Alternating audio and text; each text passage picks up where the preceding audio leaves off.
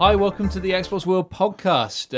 We hope you're well, and it's very, very rainy outside at the moment, so I hope it's much sunnier where you are at the end of the week. We're recording this on a Tuesday, so that is Halo Tuesday.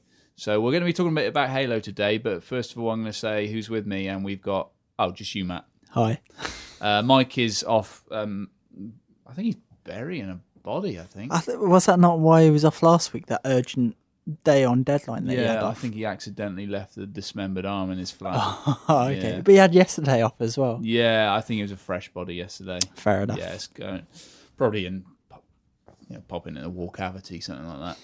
Anyway, we're going to chat a little bit about Halo first of all, Matt, which is out today. Would have been out a couple of days by the time everybody out there listens to this, and pretty exciting times. Apparently, over a million games of Halo Reach already online. Is that right? Yeah. That's a lot of games. Well, Mike would be the best man for this because he reviewed it for us, which is a shame he's not here. But I've played it a bit. I played half of it.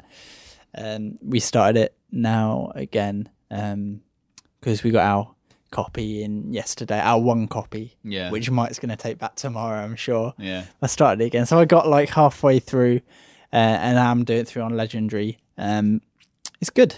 Yeah? It's good. I'm only playing single player. Obviously, I think the real meat in Reach is when you take it online. I mean, we should probably put this in context and say that the multiplayer is pretty immense. Yeah. Firefight is pretty immense. And Forge World is just fantastic. Even more immense than that. So the sort of kind of multiplayer online side of things is the reason you buy Halo Reach. Because... Well, because it will keep you playing for years. But also because the single player is perhaps not as good as it could have been. Maybe. Well, like I say, I'm only halfway through, so I don't want to judge too much. It's no. I don't know. I think Mike certainly was more down on single player than I am right now. I think single player is great.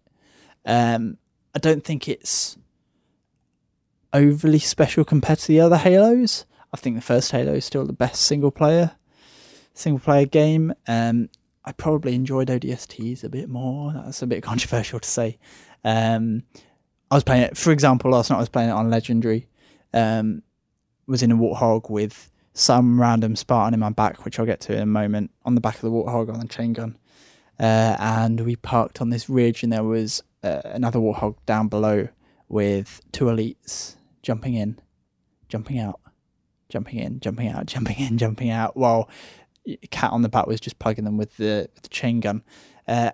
Halo's always been known for having great AI, and it's still the case, apart from in some certain circumstances where it's just dreadful. There have been cases where I've turned a corner and there's just been an elite kicking his feet on the ground, not doing anything, when I've been standing right in front of him. Do you think that's down to it just being a mass Evo sandbox? Yeah, I think it is, to be honest. I think there's so much there, and the game's doing so much. There's so many people and aliens on screen that it's almost inevitable that one or two are going to get through, and because you play it so much, and certainly on Legendary you have to play for so long to get past every single area, I think you're just going to encounter problems every now and then. I think it's just part of the game. It's same with everything. I mean, everyone's had a dodgy bit in Call of Duty, which is one of the most polished titles out there, like Modern Warfare 2, where someone glitches through a wall. It's just something that happens. That doesn't ruin the game. I really like stories in games, and Reach, well, where they're needed, I should say. I don't care about a story for Pac-Man, for instance. Reach's story is a bit disappointing. I have read some of the books, but that was when they came out a few years ago. I haven't read the new ones. I read Fall of Reach, but I can't remember it. I've always said I'm not the world's biggest Halo fan, but I like it. I enjoy it. I play the games. Do I know the ins and outs of the Halo universe? No, I don't. So, the very least I would have wanted from Reach is a coherent story I can get behind and understand. I don't know who I'm with. Like Noble Team, who are they? Don't know. Like there's some chick with an accent, and halfway through I found out she had a robotic arm. I don't know why. Well, blown off in battle, I guess. There's some of the most generic characters in Noble Team that I've ever encountered. Some random Space Marine bloke as the leader. Some big guy with a big gun is also there who talks a bit posh. I don't know who they are. I kind of know what we're doing. I kind of get some of the missions, the point of them, but for the most part, it just feels like you're dropped in a random set of battles. They're great, fun battles, but there isn't really any justification for them. So I feel a little bit let down from that point of view. I think Mike said it sort of, it kind of comes together towards the end, doesn't it? It might well do. I'm not there yet. So, but I mean, that's not really good enough, is it? I mean, it's not really good enough that it comes together at the end. No. I mean, it's just, I guess, It's great, but so far it feels like it's the same Halo I've played before, only with prettier graphics. And that's great. I just thought, what with it being Bungie's last Halo game, I wanted it to be more, perhaps. And I think it is more when you get to multiplayer. It absolutely is more. But single player, which is my number one thing whenever I play a game, I just really care about the single player first and foremost. That hasn't quite done it for me yet. No. But I'm still, Halo not quite doing it for me is still better than almost every other game that comes out this year, I'll be honest. It's still a great, great, great game. Although, I'll tell you where I turned off and restarted it on Legendary, was halfway through a space mission. And I was flying a ship about. And that was cool. And then I got a cutscene. And they had another space mission. I was like, no, I'm not too fussed about playing that anymore because it just went on too long. As a funky diversion, I get totally behind it. But yeah, they drew that out far too long. I think Mike described it in his review as Halo Reach has just delivered the best space combat game on 360. It's really, really fun. ... But it just goes on too long. Yeah, I don't know why it couldn't just be. I guess it's because they spent so much time making it. It felt like a waste not to use it more. So maybe they just thought they'd get another mission out of it. But you don't play Halo to fly a ship. No, you might play it to drive a Warthog, but really you play it to shoot a plasma rifle. So yeah, it felt just a bit too extended. But no, overall it's great. It really is. But is it the game of the Xbox 360? I don't think it is. So, here's a one then for you. Are we slightly... I mean, obviously, the multiplayer is immense, But I'm like you. I like single-player games. I mean, not just because I live out in the sticks, my internet connection is a joke and I can't get on Xbox Live anyway. Yeah. But I like single player games. I like to approach games. I guess with multiplayer, you're involved in a game at the pace of whatever everyone else, the sort of pace other people set. Whereas single player, you can approach at your own pace, kind of take in what you want. So with Bungie and Halo, we've had basically their last 3 games have been Halo 3 single player, which was all right. Okay. Yeah, not bad. It had a bit of I think Reach might be better than 3. I'm not sure. I'm a bit undecided. We had ODST, which you liked, Mike also liked, but a lot of people didn't. Yeah. And I guess in defense of Bungie, it was probably not a game that they really wanted as a standalone project, but were kind of Microsoft almost forced their hand. And now we've had Reach single player, which perhaps is not up to scratch. Are we seeing a little bit of a decline in their sort of campaigns? Possibly. I think part of it is just our expectations are perhaps too high. Like I say, they're great single player games, but each one of them you can look at and say this is wrong. That doesn't work quite as well as it should. I wish they changed. Do you think you were the same when you were playing Modern Warfare and Modern Warfare 2, for example? Modern Warfare 2 is a weird one because everyone online hated it and they were nuts to do so because the single player of Modern Warfare 2 was great. I don't care what people say when they say it was rubbish because it wasn't. I had so much fun playing Modern Warfare 2. I don't know if it's because in Modern Warfare 2, it's very staged. Everything's really staged in those games. Whereas in Halos, it's kind of more freeform. So you can make your own moments or you can't. And it depends on how you play it. Like, there was one level in Reach that I played and I chatted to Mike about it. And he didn't really enjoy it. but I can't remember the exact context. But there was some kind of a cannon that I had to disable, and there were loads of Covenant around, and it was all kicking off, and it was on heroic, so it was pretty tough still. And I got into an area, and there was a warthog that was overturned on like a bit of bridge that the sides had been broken off, so it was just standing in the middle of nowhere. So I threw a grenade over, or I shot a rocket or something to blast the warthog off. I got in with my mate, and then we just ploughed through all the Covenant, drove into the cannon, parked in front of the bit that we needed to destroy, hopped out, lobbed some grenades, jumped back into the warthog, drove up the ramp, and then off the side as it exploded. Like, that's a great moment. And if you didn't do it that way, you wouldn't get that moment. Yeah. Whereas it's very hard to miss great moments in Infinity Ward's games. Yeah. So I think they're different kettles of fish, really. But I don't know. I still think the first Halo has the best, and it's not just because it was the first; it was the one that set its stall. I think just the construction, the levels, the world. I just think it was the best Halo. To be honest, it didn't get bogged down in trying to do too much. Like, it was, you were on Halo, that was it, and it had a duff level in the library that went on far too long. But at the same time, you didn't have a crap like mission where you're going through an alien spaceship that's all gloopy and it's falling apart, and you didn't go through the ruins of a city that you went through the level before but in reverse. And I just wish that Bungie, I know Bungie aren't doing it, but I just wish that they, or 434 perhaps, 343, sorry, getting totally confused, would remake the first Halo with Reach's engine, because Reach looks so much better than the other Halos. It's untrue. Yeah, playing just the thought of playing Halo with the new mechanics is just so exciting. So that's Halo then. On sale now. Everyone out there's probably already got their copy. We'd definitely be interested to hear what you make of the single player, and I think the multiplayer being absolutely sensational is probably a given. But we definitely like to hear what you make of the campaign. So another game we've been playing on the both single player and multiplayer this month, not Matt and I necessarily, but our writers, is Medal of Honor. Yes. And I'm not quite sure what we're allowed to say and what we're not allowed to say. Probably not a lot. But I think what we can say with a fair degree of confidence is that it's not, the single player is, well, it's not going to be a Modern Warfare beta, that's for sure. No.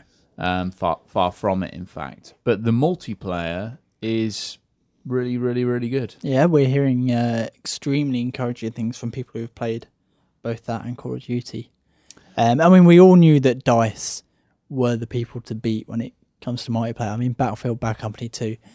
Like, you talk about bad single-player games, well, Halo Reach looks like friggin' Half-Life 2 compared to Battlefield single-player, which was awful, atrocious. It really was. But when you went into multiplayer, great game that Mike quite rightly holds up as one of his favourite multiplayer experiences, full stop. Again, I've only played it a few times. I played it with Hoodie and he kept trying to stab me for an achievement. So, so it wasn't brilliant. But even so, even though I've only played it a few times, it's fantastic. And Medal of Honor's multiplayer we're hearing is different. It's not the same as Battlefield. It's kind of a stripped out version of Battlefield. It doesn't really have any of the teamwork necessarily, I don't think. But it's still good. Yeah, it's still that DICE quality. It really shows. And it's another interesting, game where single player is kind of secondary to multiplayer, and I just wonder whether that's the way the industry's going. Do you feel that's the way the industry's going? In a way. I mean, obviously stuff like Left 4 Dead is totally multiplayer focused. You'll always have games where I think now there's so much potential for multiplayer and DLC maps. And I mean, think of the fortune that Activision must have got from those extra Modern Warfare maps. Yeah. Of course it's going to be an attractive proposition for teams. And now that we're seeing, in Medal of Honor's case, a separate developer working on multiplayer to single player. I think it's going to happen a lot more, but don't think that it's the death of single player. Absolutely not. At least that's what I'm hoping. I can't imagine a situation where everything is just totally focused on multiplayer. It might be that most games have multiplayer aspects. I mean, even Dead Space. Look at Dead Space 2. That's got a very good-looking multiplayer aspect. But I guess we've still got games like Dead Space, like Batman, Arkham City. Yeah, I mean, I fully Bioshock expect to see some form of perhaps co-op in Batman. Yeah. I don't think it'll be in the campaign. I think it might be like in the challenge room or Splinter Cell style. There might be a bit of a side campaign with Catwoman being the second player. I don't know. We haven't found out yet. But no, single player is going to be around, no matter what the naysayers say. But one great single player palette. What's that? Castlevania. Oh, that's a nice segue. So Castlevania is a game, I guess, that we weren't. I mean, we didn't. Well, going back 6 months, we didn't really have any opinion on it. No, we didn't. Really, other than it looked cool. Other than it looked pretty nice, and I mean, the developer Mercury Steam did Clive Barker's Jericho, which was I played Jericho more than most because I got Right. all 1,000 points on it. I didn't enjoy it, if I'm honest. I mean, it was okay, but it wasn't particularly special. No. So, I mean, the developers, had a game behind them, which was It had a bit 70% min all over which was him. a bit average, kind of above average. And we looked at the screenshots, we saw some footage of it, and it looked nice. Yeah. But we didn't really have any great expectations that it was gonna rock our world. And then Mike saw it at Gamescom and came back and said, "This game's seriously good, like really seriously good." And suddenly we were pretty excited about Castlevania. So last month we got review code in finally, and it's not just pretty good; it's absolutely staggeringly good. We're talking in the same way that last year Rocksteady broke into the big time with Batman and just delivered something out of nowhere. I don't know if that's quite right, I mean, but it just was really. I mean, for, it really for was. them as a studio was out of nowhere. I think we kind of knew from previews, but as a studio, it was like, bam, this is us making a mark on the industry. I mean, that it was is- last year. It is almost exactly the same as Rocksteady. This year we've got Mercury Steam and Castlevania. Can we say in terms of score? Like, I don't think we can say specifics in terms of scores, but can we say about Yeah, I mean, it's, it being the highest scoring game in our issue? yeah, and that issue includes Halo Reach. And FIFA and a few other games. Yeah, so it's that's a measure of just how good it is. I mean, Yeah. it is really stupendously good. Don't expect like GTA being No, good not in talking terms of scores. We're not but talking even so, like we're not talking like Gears of War 2 necessarily good. Although, well, no, actually, no, we're talking about the Gears. Oh, really? Yeah, it's got better than Gears 2. right, fair enough. we're talking very, very, very good. It's a great game, and if you're not excited about it, you absolutely should be. The most staggering thing about it, reading, because Matt Castle reviewed it for us, and the most staggering thing about it was that it took him 25 hours to complete it. Yeah, and contrary to what some people may believe on the net, Matt isn't bad at games. No. There's a nice running joke in Endgame that Matt's bad at games. He really isn't. In fact, Rob Taylor, who's playing it right now, had to go and ask Matt what to do at a certain point because he was stuck. It's huge. I mean, we were watching Rory and I think Andy on GM and PSM2 respectively. They were playing it, and they were playing it a few days later, and they were still playing it. It doesn't do the old trick of playing through the same areas again and again with more monsters to make it longer. You're talking like a 25-hour game perhaps.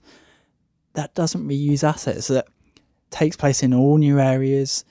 Spread across 2 discs. Not many 360 games are.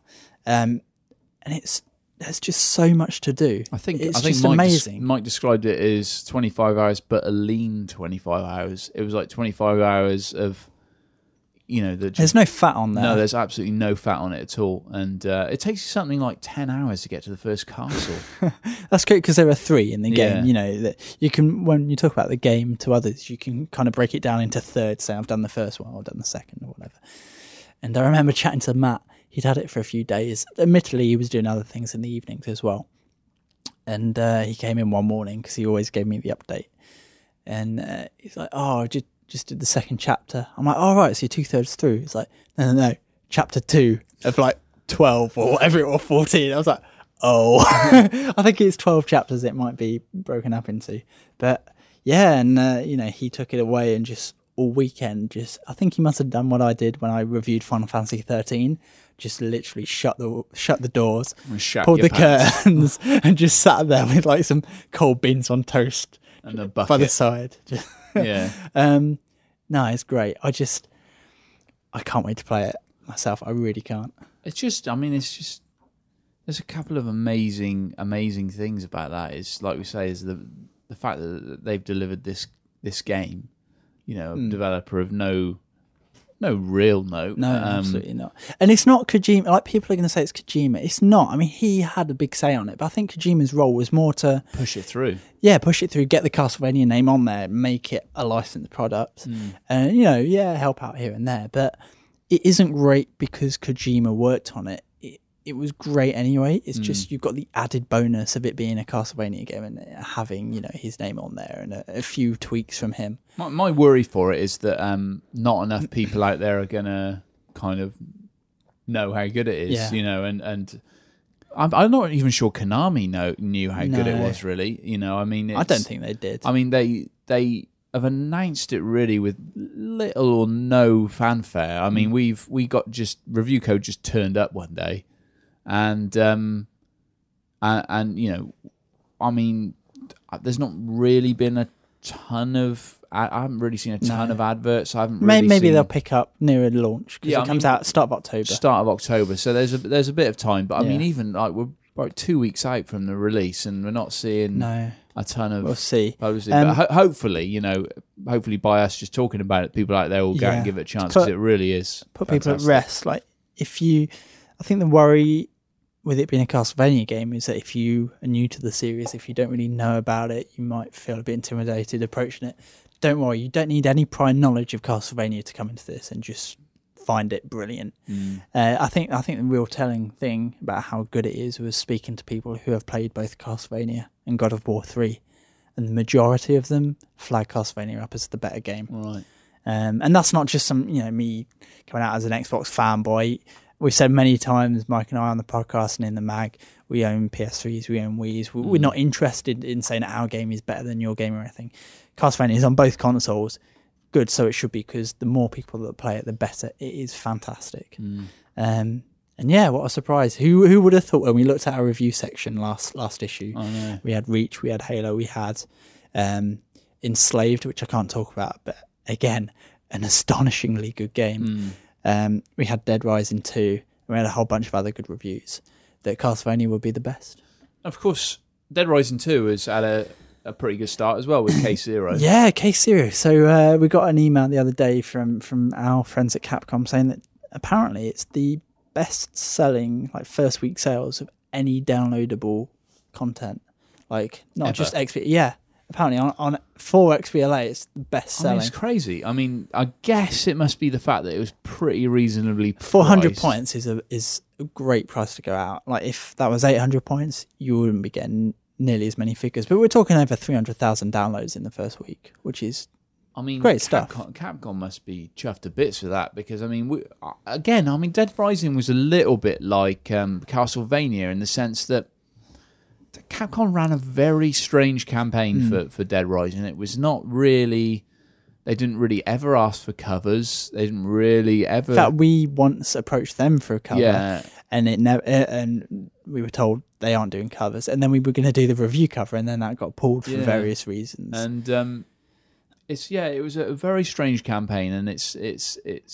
So I mean, my worry really with Dead Rising was that people wouldn't necessarily even know it was coming, but I guess Case Zero is a good way to kind of flag it up. And you're going to see, in fact, I know of one company, I absolutely sworn to secrecy, but I know at least one other company is going to do it. But I think you're going to see a lot of people taking the DLC before the game comes out approach. Prologue, yeah. And then, the prologue approach, and then full game afterwards, because it's done wonders for them. And I think, to be honest, providing that it is treated as a prologue, and that is completely separate from the main game, I don't have any problem with that. No. If you're talking about something that was going to be a demo that is then being charged for, that's all kinds of wrong. But if you're talking about content that doesn't appear in the game, that won't appear in the game, and that isn't shaved off from the game, that isn't just cut from the game to turn it into a piece of paid XBLA content. If you've got a little pocket of the team working on an XBLA game, it's great for punters because it means that they can play something new. They can maybe carry stats over into a game when it eventually comes out. It means that they can decide whether or not they want to buy their game. But it makes money for the developers as well, especially in days where they need to recoup costs that they're losing to the second-hand market.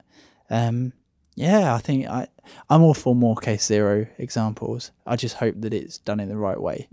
As soon as it becomes, Company X cutting a quarter of game Y out and putting it on. Yeah. And I guess that is the XBLA danger, because we've already seen that with DLC. Yeah, we've seen like unlock codes and stuff. Yeah.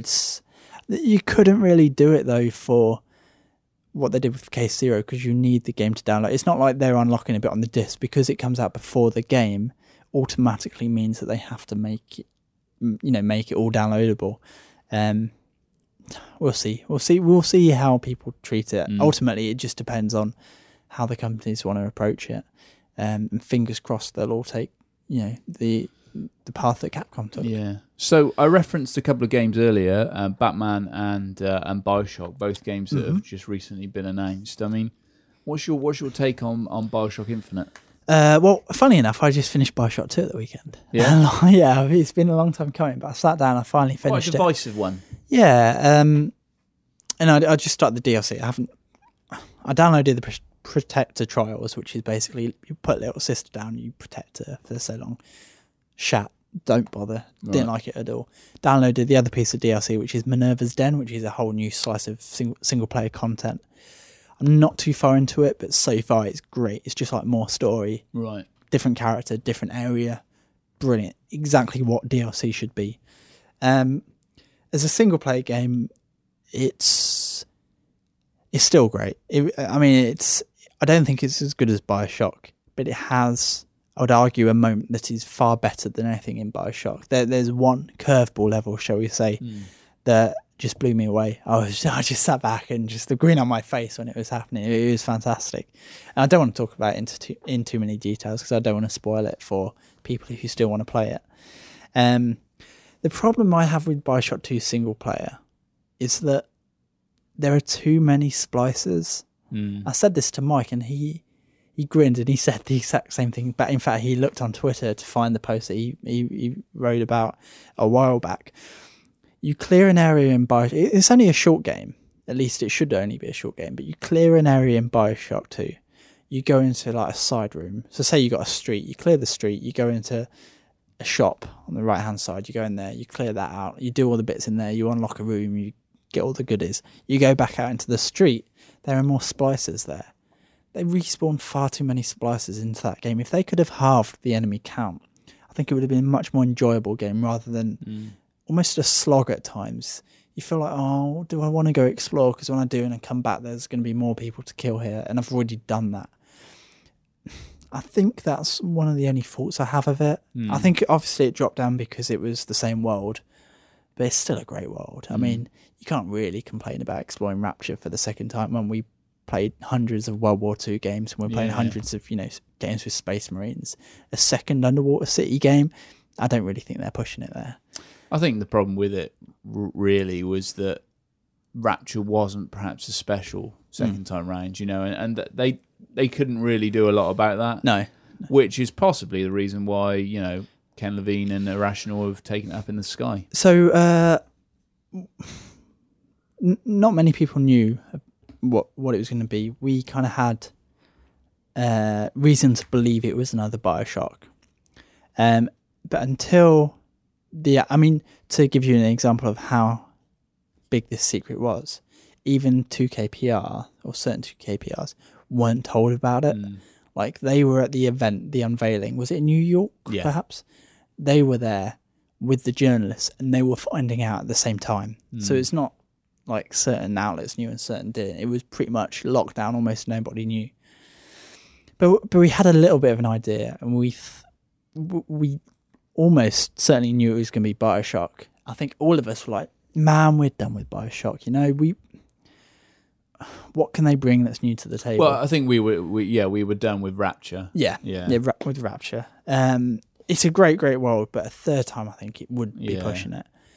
And yet they pour this world out of the bag, which has suddenly got everyone talking about BioShock Infinite like they did the first BioShock, like it's a new dawn of games, as it were. Maybe that's a bit, exaggerating, but I can't wait to explore that world. I think it's brilliant. It's something completely different.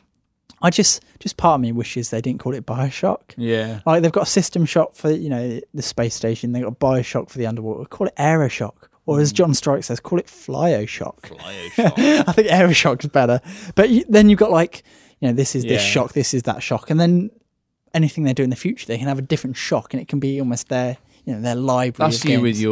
with your fanboys. But I know the marketing the thing, marketing BioShock, BioShock is an instant win, isn't it? Yeah, it looks great. I mean, the handyman looks a bit pumpy too. The handyman looks Look at my very giant strange. fists. But then I think like when BioShock, the BioShock 1, when the screenshots for that first dropped, I remember looking at the screenshots thinking, what? I mean, the enemies are rubbish. Yeah. The splicers look dumpo, and they were really good. but they were really good and creepy, really creepy, and I think it would probably be the same with this one. I mean, what I like about Irrational is that they're so. I mean, who else would take on a world like that? A world set in 12 or 20. What was it? 1912, maybe something. 14. And add so much kind of period detail and create this world that is so evocative and kind of representative of that time. I mean, they display. They've got such balls, to do stuff like that. And I mean, I suppose it's not so ballsy this time round because they've got, the hit, the BioShock behind them. But BioShock 1 was such a ballsy game, and you're still not really seeing many other people taking the same leap. Even now, you're not. I remember saying on this podcast that BioShock was going to be great, but I was worried that no one would buy it because they just weren't sure about the world. Yeah. I'm glad people did. I'm glad I was proven wrong. Yeah. But it was so unusual. It was so at a time where we were getting World War II shooters and science fiction space marine shooters. Yeah. It was so different. And again, they've not reinvented the wheel, but they've rebooted, the brand again. Absolutely. Into this sort of really beautiful kind of world. And just reading, Mike did a massive feature on it in the issue we've got going on sale at the end of September, and it really is a fantastic read. And just the stuff that Irrational are talking about, it really gets me excited about this game. Yeah, no, we can't wait. And the other one that you said, obviously, is Batman Arkham City, which, the first game is the highest score I've ever given on Xbox World. And I totally stand by it. And I don't think you've got anyone arguing with it either. No. I mean, it was the game of last year. Anyone who questions that, I would, I'd... What would you do?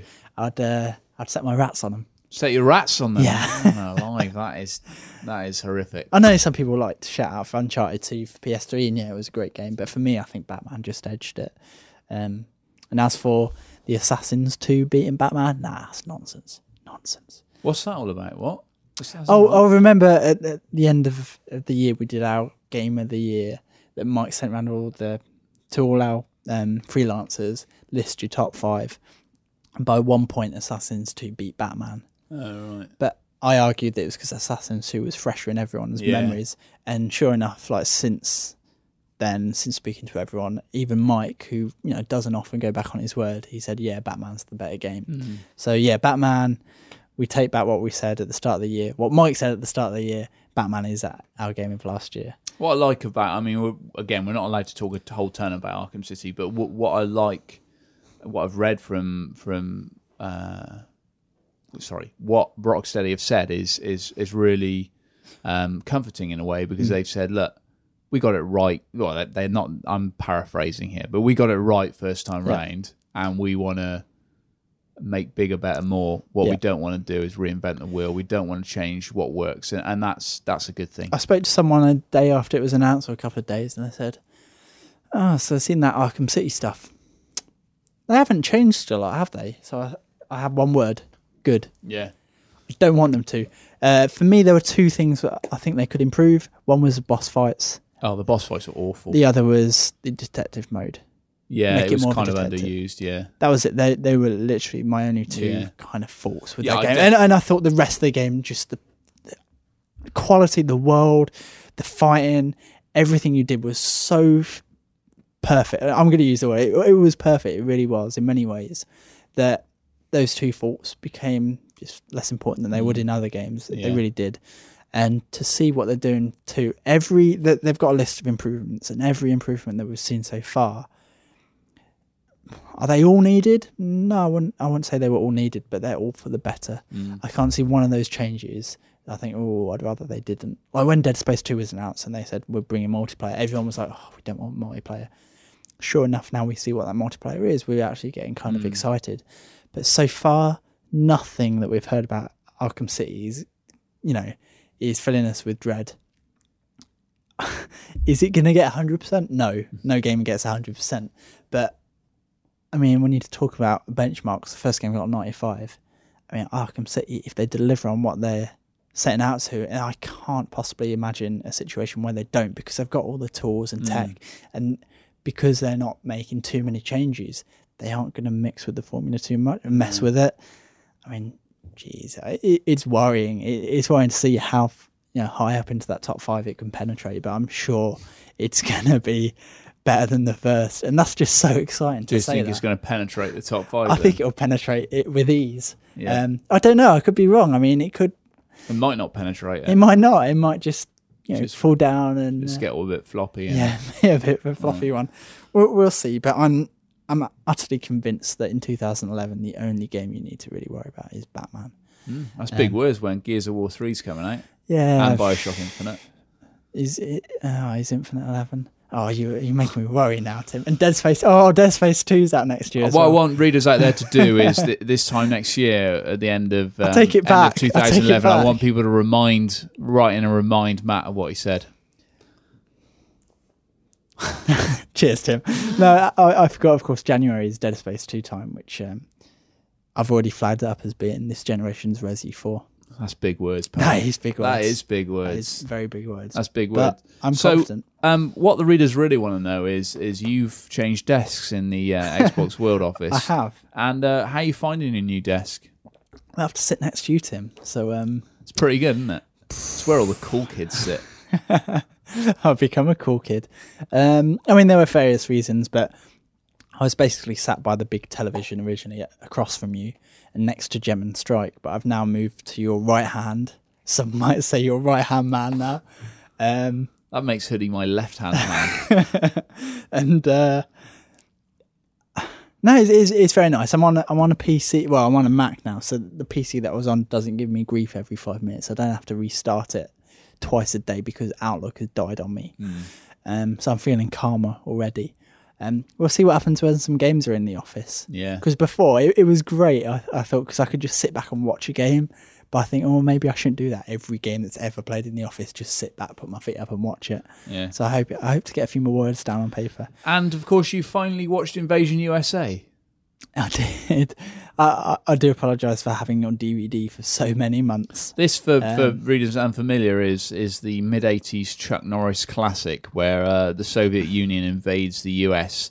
And it's Chuck Norris versus the Soviet Union. I wouldn't argue with your use of the word classic there either. It was great. I mean, everything from that cute little armadillo to the brilliant scene where the bad guys are firing like a rocket launcher that's acting like a machine gun. You don't need to reload it.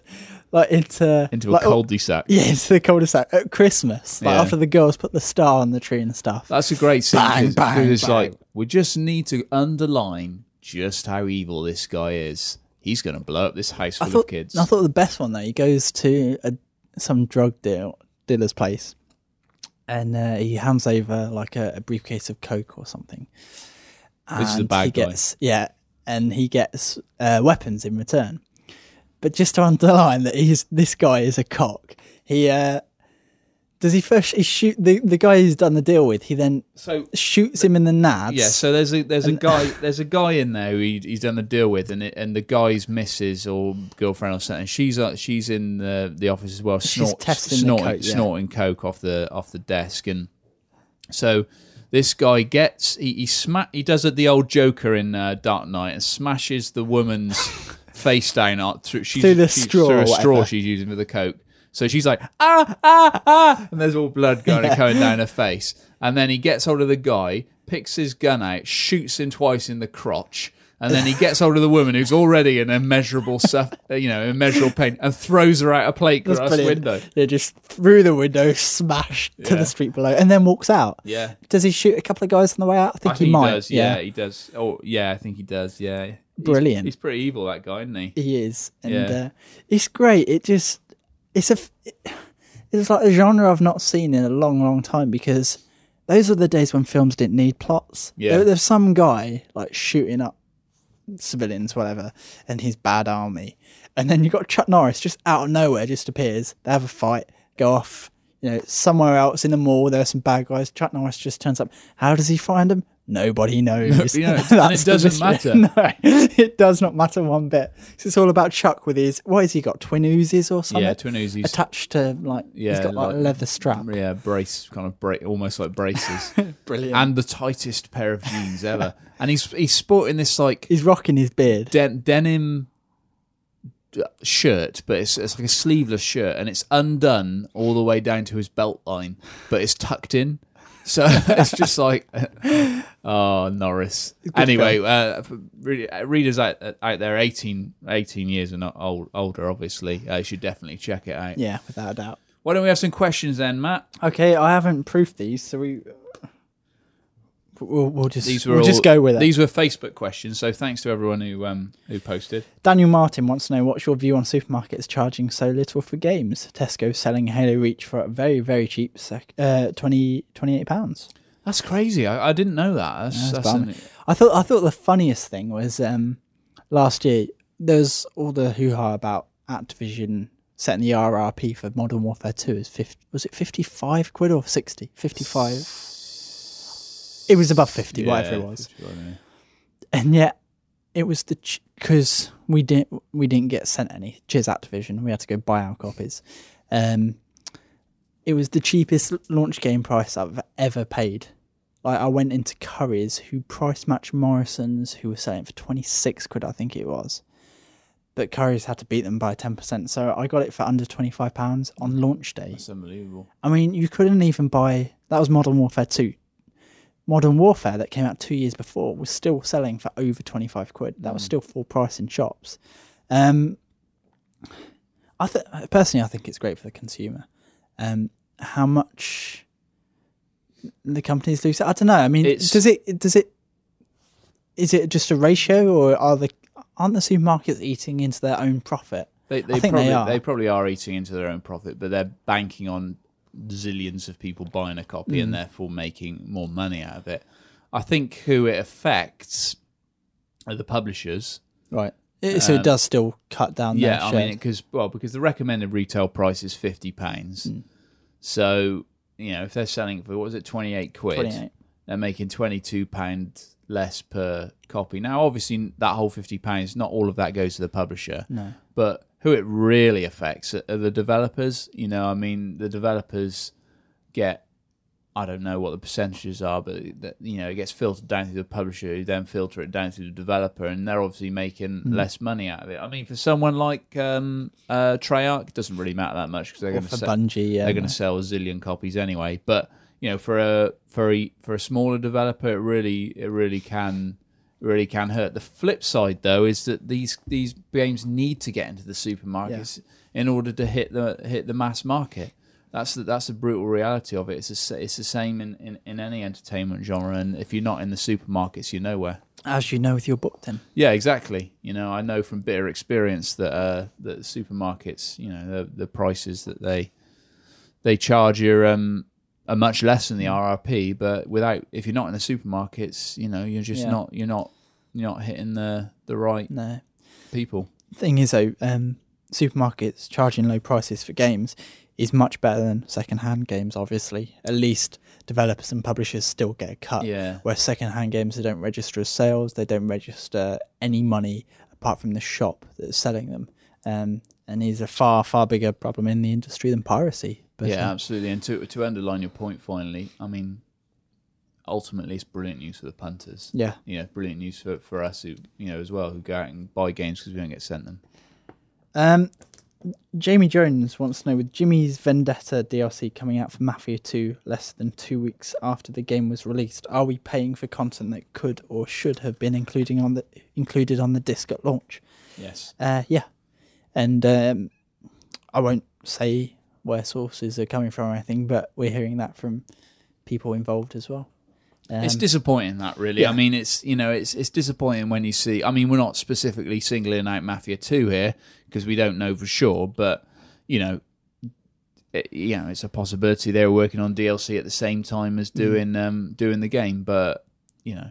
I mean, Mafia 2 was a great game, but it did feel like a sandbox game that they'd taken out the extras for some purpose. Yeah. That purpose obviously being DLC, and that's a shame. And I think when you see the sort of thing that Capcom have done with Case Zero, where it is a proper standalone game, you know, then it really does show you that it is possible to do DLC without sacrificing the content in the main game. Shane Bennett wants to know, there are so many new IPs coming out later this year. Which ones are we excited about? I think Castlevania obviously would be the main one. Castlevania is the standout one. Yeah, I mean Castlevania you could argue is not a new IP. But it kind of, I mean, it's a reboot for the developer, series. You know, I mean, I think if you're talking about brand new IPs, you're talking about games like Vanquish and that sort of thing. Yeah, I mean, Vanquish will probably be pretty good. I'm not sure it's quite as good as we initially thought it might be. Only because the first play we had was amazing, and then as we've had more and more plays of it, it's been slightly less good. But I still think it'll be rocking, really good. Yeah.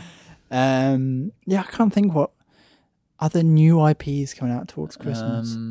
No, I can't either. Apart from obviously Connect, you don't have lots of stuff on Connect, but right now we don't know. No, we'll save that for the next podcast. Barry Ream wants to know, any chance of a Loggerman update? Interesting thing happened. Was it last week, week before? A couple of weeks ago? Oh, the door came on. So in the gents on our floor, we've got 2 urinals and 2 cubicles. The door was pulled off. The door was literally pulled off of one of the cubicles. We can only imagine Loggerman met his match. I mean, what you've got to do in that circumstance is you've got to take a little step back and think, what does it take for a man to rip a door off its hinges? I mean, we're all grown men. You'd like to think we were all kind of decent men as well. We're all working on the same floor together. We have to see each other every day. But one of us has gone in there and ripped the door off, unless it's one of the cleaners or someone from I guess there's a couple of possibilities. I mean, one is that it may have been loose. The other possibility is that Loggerman went in there and delivered such an H-bomb in there that he literally ripped the door from its hinges. I mean, oh dear, that is a possibility. I don't want to know. I have to say, aside from that, there's not been too many. No, He's been pretty quiet. He's been pretty quiet. I think maybe the lack of door scared him, because there'd only be one cubicle then. And then, see, I still think, I had a theory. I don't know if we talked about it on the podcast, but I had a theory whereby we were seeing evidence that suggested he wasn't cleaning up, so that he'd do his business in one cubicle, run around to the other cubicle, and it was free, and then clean up. Right. And that way he could get away. He'd be clean, but he'd still leave the present for everyone to see. Right, okay. But without a door, he couldn't do that. No, that's a decent theory. There you go. That's my theory. There is a new development in the toilets that I've noticed over the past couple of weeks. Is this the soap dispenser? No. I talked about that on the last podcast. No, this is a new development where if someone's having a massive job in the next cubicle, and you're in the, because we've got 2 cubicles in the next cubicle, and you're having a little cheeky wee. If they flush the toilet in the cubicle that's not a new development. That's always happened. The water in your one rises. The water in your one rises, but loads of little bits of shat come out of the U-bend. It's horrible. So it makes it look like you've done it and you haven't flushed properly. No, it's horrible, and no, that's not new, sadly. Oh. I've encountered I've not that noticed before. it before. Horrible stuff.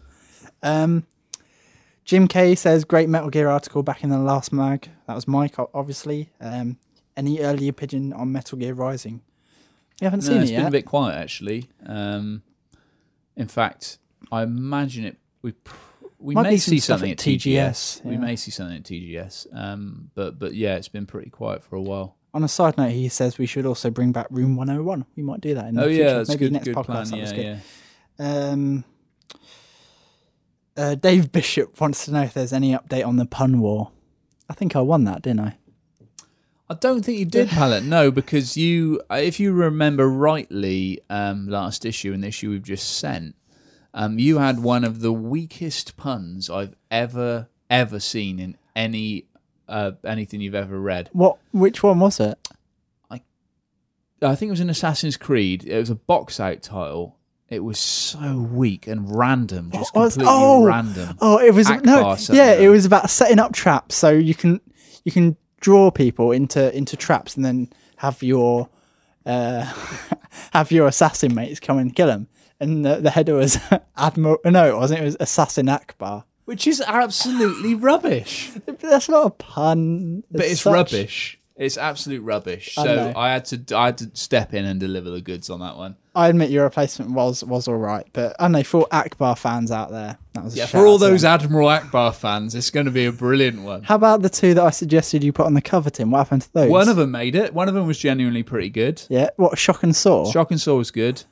The other one, the other one was brilliant. It also made it on. Freaking earwig though. It was great. So it was. Shall I spoil it? Shall we let Yeah, people? that's fine. Yeah. So it was Dead Rising 2. It was a picture of two people playing that's important. Two people playing co-op and lots of zombies on screen. And the pun was two's chompany. It works. Text, it works. Yeah. Yeah, it does. Yeah. Oh, no, sorry, it doesn't. It's absolute disaster. Whatever, Tim. Whatever. Right, I'm dropping. Oh, dropped all the questions. David Eves wants to know, do we think Elder Scrolls 5 is likely to come out this gen? Lack of info makes my soul unhappy.